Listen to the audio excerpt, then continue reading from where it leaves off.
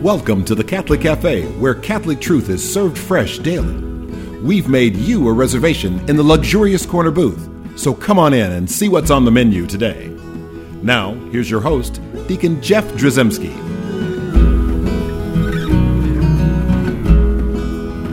Greetings and welcome to the Catholic Cafe. I'm Deacon Jeff, sitting in the luxurious corner booth of the Catholic... I'm saying luxurious corner booth of the Catholic Cafe, and our guest, Bishop Talley. I'm going to introduce him in a second. He's looking around like, this isn't so luxurious. But that's okay. We'll take all the judgment because we need to be humble here. That's right.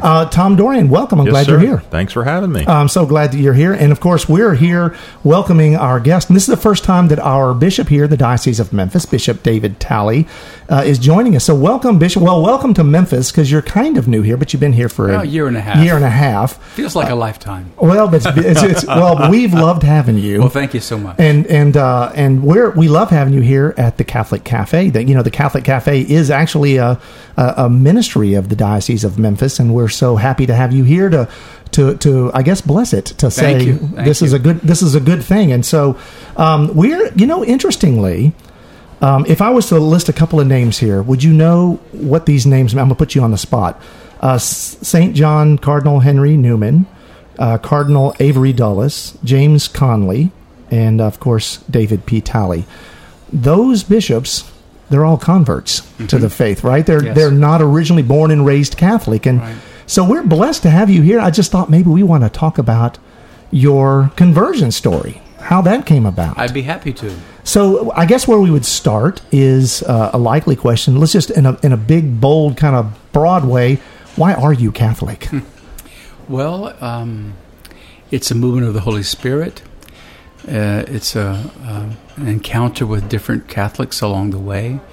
It's an involved and wonderful story. I'd love to be able to tell you. Just let me know how to do that. Oh, that's a good question. Well, so how did you come to know about the Catholic Church? Well, my parents, when I was a little boy, had a friend or two that were Catholic, and one was a devout young woman that was a nurse, as my mom was a nurse, my dad was a physician, and so she would come to the house, and when we would pray, she would make the sign of the cross. So I saw that as a boy, but growing up both in North Augusta, South Carolina, and in Columbus, Georgia, I didn't have much contact with Catholics growing up as a boy and as a young teen. And what faith tradition did you? We were raised a Southern Baptist. Southern Baptist. Now, I don't know. Was there any scandal involved in good Southern Baptists inviting a Catholic woman into your home? No, but there could have been. It depends because there's that narrowness of heart in every kind of denomination. But my parents loved this young woman and other friends, and so that was not a problem. And that's awesome. And that was sort of a backwards way for me to kind of ask you about your parents and their willingness to engage people, to be welcoming to other folks. And I mean, is that something that you saw them as, or? Yes and no. They were individuals, human beings like we are, and so they had their strengths and their challenges. But I did see that my dad was an intellectual and a surgeon. My mom supported the family by nursing. She was first a surgical nurse and then a psychiatric nurse.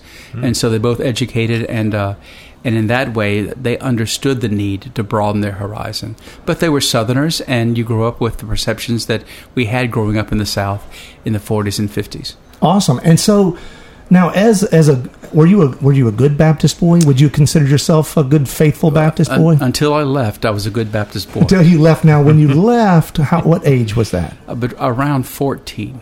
And now, when did you convert to Catholicism? How old were you? 24. Okay, so there was like 10 years of wandering, maybe? Well, do you want that story? Well, I would like to hear that story. Okay.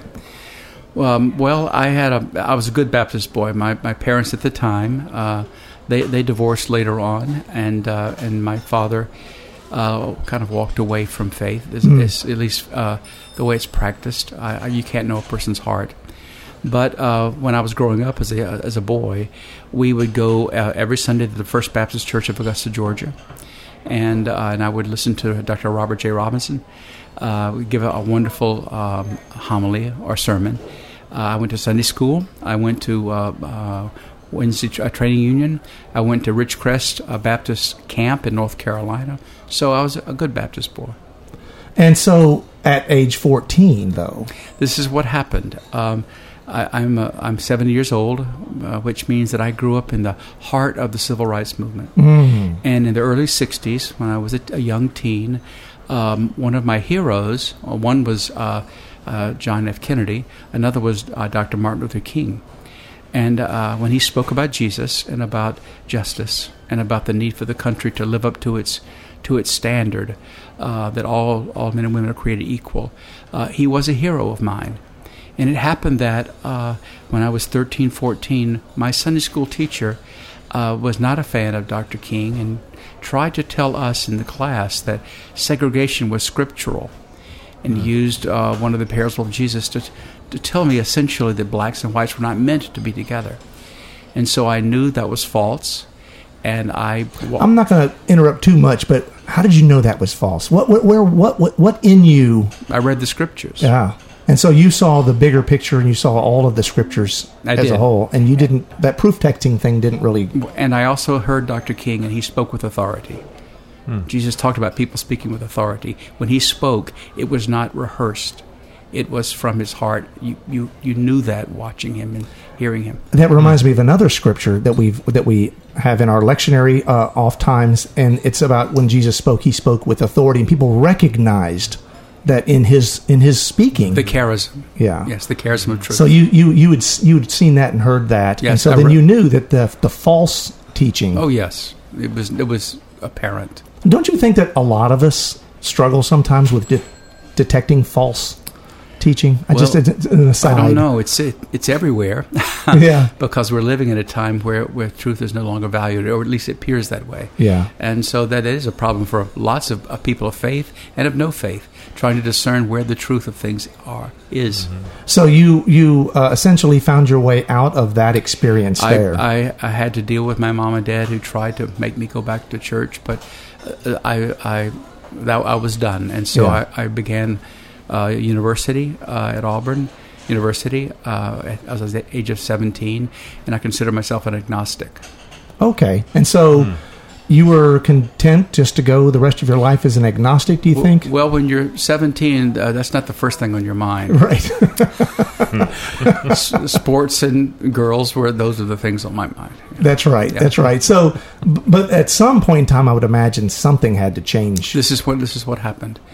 Around the age of 20, those of you of a similar age remember when President Nixon changed the drafting function of the government. You were no longer your name pulled out of a hat. You were given a number, and all of us of age at draft age were given a number, and mine was a very low number. So what I decided to do, I was at pre-med at that time. I entered the Army hoping to be in the Med Corps. To be a medic. So I went in, I volunteered for the Army because it was heading for me anyway. Right. You knew that was inevitable. Because I had a low number. I asked for the medical corps. I received 11B, which is ground infantry. At any rate, I went to the Army, was only in there a few months, got hurt, and I left the Army.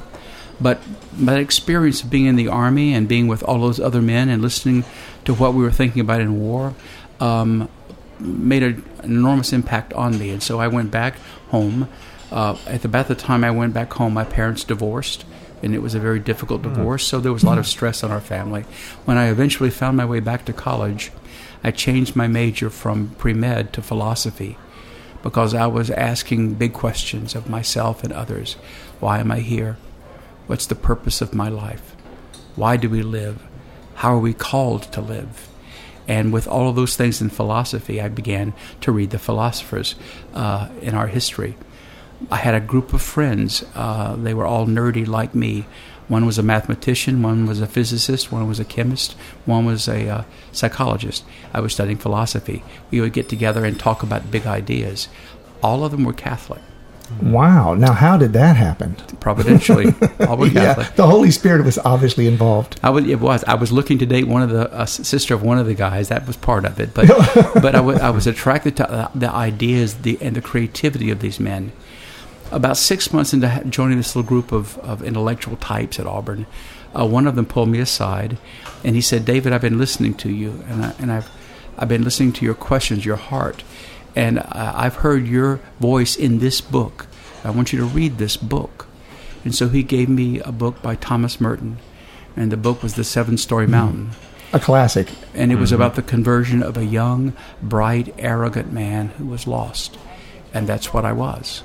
And so I read his book, and then I read his bibliography. John of the Cross, and Teresa of Avila, and Thérèse de Lisieux, all those guys. Not the complete bibliography, but I read a lot. And then that was an introduction into, I guess, a source that you didn't necessarily specifically know existed, I guess, to some degree. Well, I mean, those folks, before they wouldn't have been in your Baptist before history. Thomas Merton, I didn't know those names. That's right. And so I did that. Then I found a parish priest, Father Leffler of Vincentian in Opelika, Alabama, and he brought me into the church in 1975. Now, how was that received by your friends and family, or was it welcomed, or was it? It was a bit odd for some people. My parents accepted me. It was difficult for their relatives because my mom's family all come from the Church of Christ, and not all. Many are just saints, but some in that denomination have an anti-Catholic streak. At least they used to. Mm-hmm. And so there was a difficulty there. But after a time, they saw I was still David. I'm still the same guy, still like the same things, still have the same problems, looking for the same blessing. And so I was accepted. That's beautiful. That's beautiful. So we're talking to Bishop David Talley, who is the Bishop of the Diocese of Memphis, and we're so blessed to have him here at the Catholic Cafe. And we're going to continue our conversation with him about his conversion experience. We got to the point where you've gotten converted, and we're going to talk about like what happened after that. It's a good story. I know it is. It brought you here, and but we're going to do that after we take a break. Before we do take a break, I want to remind folks at home we got a great website, thecatholiccafe.com. Also, I'd love to hear from you. Send me an email, deaconjeff@thecatholiccafe.com. And with that, we'll be right back. I'm Bess Drzymski, and this is another great moment in church history.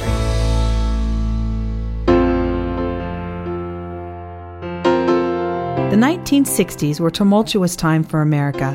The Vietnam War was raging. The assassinations of John F. Kennedy and Martin Luther King shocked the world. Hippies held love-ins. Draft cards were burned. Scientists told us we were overpopulating our fragile planet. Feminists told women to get out of the kitchen. Then there was Woodstock, the Cold War, astronauts on the moon, free love, and the pill. Bob Dylan was right. The times, they were a-changing. In the midst of this era of great moral uncertainty, when the lines between right and wrong, good and evil, became increasingly blurred, came one of the most beautiful and impactful documents in church history, Humani Vitae, subtitled On the Regulation of Birth. Humani Vitae was promulgated by Pope Paul VI as a defense of the clear and constant teaching of the Church that unnatural forms of birth control were immoral and intrinsically evil. While there was some support for the document, it was not universally well received. In fact, an unprecedented wave of criticism and dissent was unleashed from within the Church, as well as ridicule and contempt from without. In short, it went off like a bomb. But as the Church has always done since she was founded on the Rock of Peter some 2,000 years ago, she stood up not for what a fallen world thought was right, but for what God thought was right. In defending her singular stance against the immoral use of contraceptives, she stated in Section 18 of Humani Vitae, "It is not surprising that the Church finds herself a sign of contradiction, just as was Christ, her founder.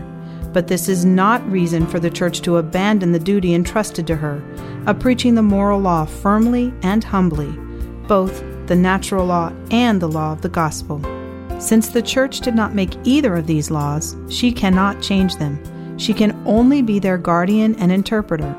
Thus, it would never be right for her to declare as morally permissible that which is truly not so. For what is immoral is by its very nature always opposed to the true good of man. By preserving the whole moral law of marriage, the Church knows that she is supporting the growth of a true civilization among men.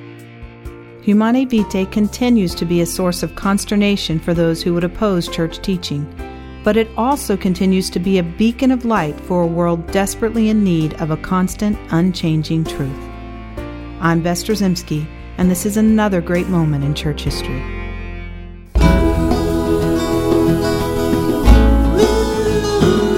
Welcome back to the Catholic Cafe. Here's Deacon Jeff. And we're back in the luxurious corner booth of the Catholic Cafe. I'm Deacon Jeff, sitting here with Thomas Patrick Dorian. Yes, sir. St. Patrick, and we are talking to Bishop David Talley, who's the Bishop of the Diocese of Memphis. Bishop, thank you so much for being here and sharing your conversion story. Thank you. Remind folks out there, there's not a lot of convert bishops out there. You're a small company. I think it's kind of a special, distinguishes you amongst a lot of different other folk out there. And so we've been talking about your conversion story and perhaps what really kind of led up to your conversion. And we got to the point where you were converted. Father Loeffler? Father Paul Loeffler, Vincentian priest in Opelika, Alabama. Who brought St. you Mary's in. Church. Yes. All right, awesome. And so he brought you into the church, and then I guess he just cut you loose, and everything just is all history at that point. But did anything special happen around that time, right after? What happened right after you got converted? Tons. I want to talk about that, but I want to say this first to all in the audience. Every vocation, meaning it's a calling. Every calling, whether it's to marriage or the single life or to be a brother or a sister, a deacon or a priest, they're given by the Lord personally, and each is unique. So mine is one kind of a story, and it's an exceptional story, and you'll hear that. But every story, every calling is valid and of the Lord. I want everyone to know that. That's right, and it's specifically unique to each person, and I guess it's right to say that everyone is called. I mean, just everyone is called, so we don't know what they're called to do or to be. Or Baptism says that. Yes, amen. You're brought into the church in the life, death, and resurrection of Jesus through baptism, and he says, "Now go." Amen. That sounds good. So he said, "Now go" to you, and did you go? This is what I did right after my conversion. It was an extraordinary, it was a powerful conversion experience. But it was not a complete integrated conversion experience. I had an intellectual conversion.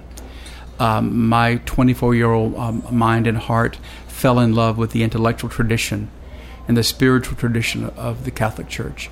And so I read and read and read, and immediately I applied to seminary. I was accepted by the Diocese of Savannah. I don't know why they did. Wow.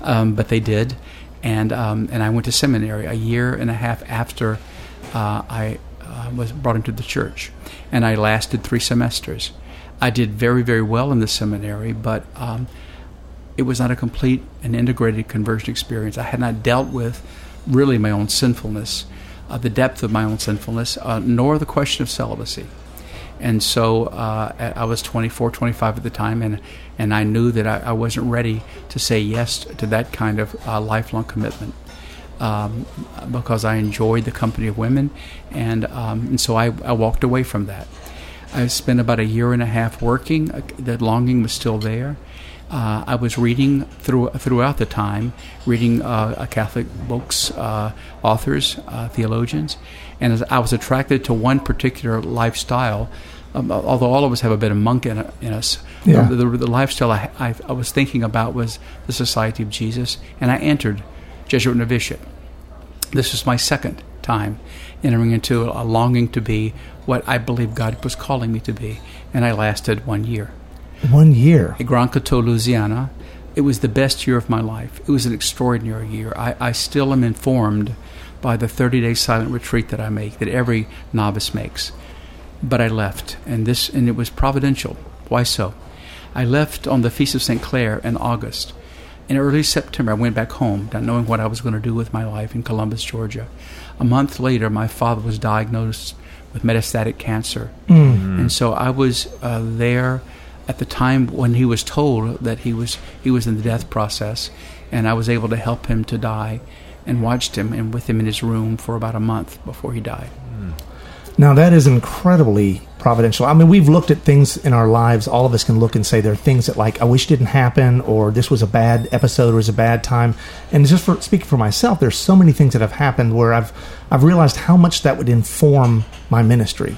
It would change how I would preach or teach or talk or speak or accompany. It would just change what I would do and what I would be. So did you have the wisdom to see that right away? No, I was confused and desolate with my father dying and lost.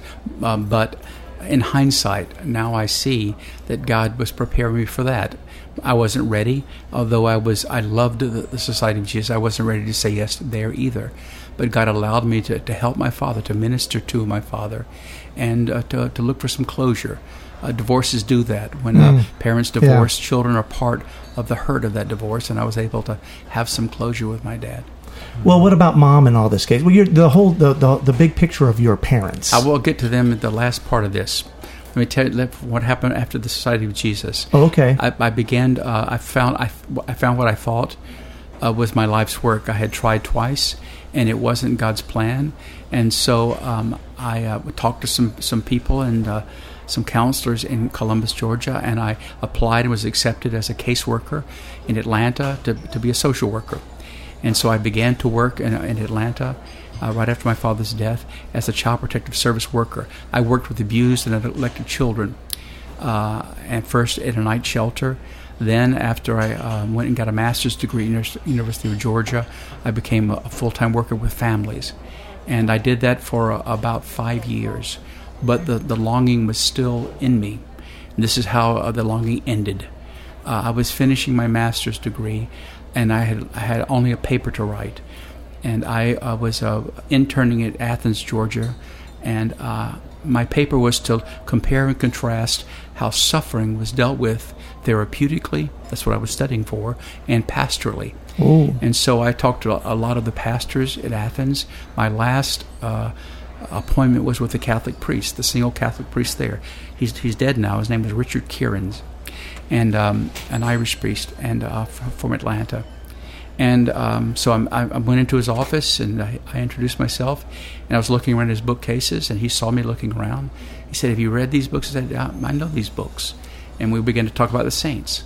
And I saw a few icons, and I recognized them. And he said, "You're the kind of man God may be calling to be a priest," out of the blue. Out of the blue. Then he says, "Are you Catholic?" And I said, "Yes, I am." And he said, "Have you thought about this before?" And I said, "Yes, I have." Twice. I didn't say twice. And so he picked up the phone, and he called the Archbishop while I was still there. And he said, "I have a man for us." Wow. Now that sounds like someone who knows. I mean, essentially a little bit of prophet stuff going on there. Well, that's what Richard Kieran was. But when that happened, it was a lightning bolt.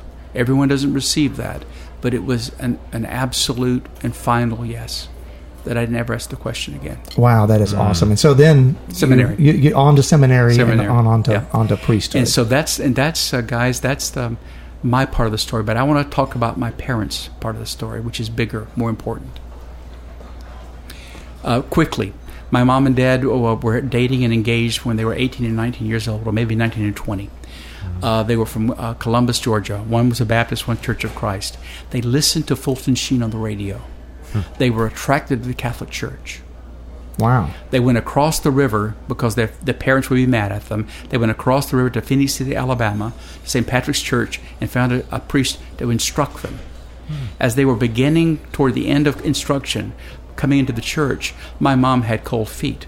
Not by what she was learning, but because she was so young. She was going to be married. She needed her parents. She loved her parents, even though they were somewhat bigoted about the Catholic Church. So she went to the priest and told him she could not come in, and it broke her heart. But she was crying at the time. And she said, "Well, what can I do to show God that what I've been given was so good?" And the priest, thankfully, a wise priest, said, "I understand, Miss Barton. If it's in your heart, and only if it's in your heart, one of the things you could do is to go into the church and kneel before the Blessed Sacrament. And if it's in your heart, why not dedicate your first son to God?" Wow. And so she went, Babs Talley went to the church and knelt down and dedicated her first son to God. And I am that first son. And she named me with that promise. David means beloved, and Prescott means in Hebrew from the priest dwelling. And she told me this right before I was ordained. That is the beautiful, beautiful story. I got to tell you, we should have led with that because that was really good. Well, no, we had to get up to the build up, but that is so powerful. I mean, I hope he was the director of vocations and whatever. but here's the thing for the people to hear. My mom prayed for it. This thing happened, but it took a long time, and I had a path that was very convoluted. And Mother's prayer, my mom stayed with me. And she was supportive, even though it looked like I was lost several different times. She stayed with me, and she was there on the front row when I was ordained a priest in Atlanta. That is such a beautiful story, and just to know that we may not always see these things as they unfold before us. So true. And sometimes our hindsight is 20/20, right? We can see back and see. So we should spend time reviewing what has happened in our lives. That's called the examen. Yes. Examination of conscience that Ignatius of Loyola asked for us to do twice a day. Everyone should do it because we're going to see these beautiful moments where God, through his the people that he utilizes, through his own presence in our lives, but also angels and all kinds of ways affecting what we do. And you do that in hindsight by looking backwards and saying, now, Lord, where were you in my life? Each hour of the day. That's what the examen is. Beautiful. That's a wonderful story, Bishop Talley. I'm so glad that you were able to be here to visit with us. Thank you. And we're going to have you again. You've passed the test. Thank you. You're out of probation. Tell Pope Francis that I'm doing okay. I will. Next time I talk to him. Please do that. Bishop Talley, would you offer a blessing for our listeners? All right, I will. To all who are listening, the Lord be with you. And with your spirit. May the blessings of Almighty God come upon you, Father, Son, and Holy Spirit. Amen. Go in peace. Thanks be to God.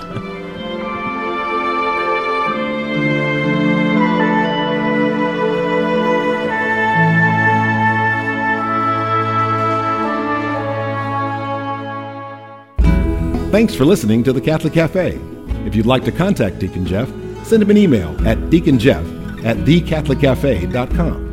Visit us on the web at thecatholiccafe.com. You can also find us on iTunes or follow us on Facebook and Twitter. The Catholic Cafe is brought to you by the Order of Malta, Federal Association. Join us again at the Catholic Cafe, serving up salvation one cup of coffee at a time.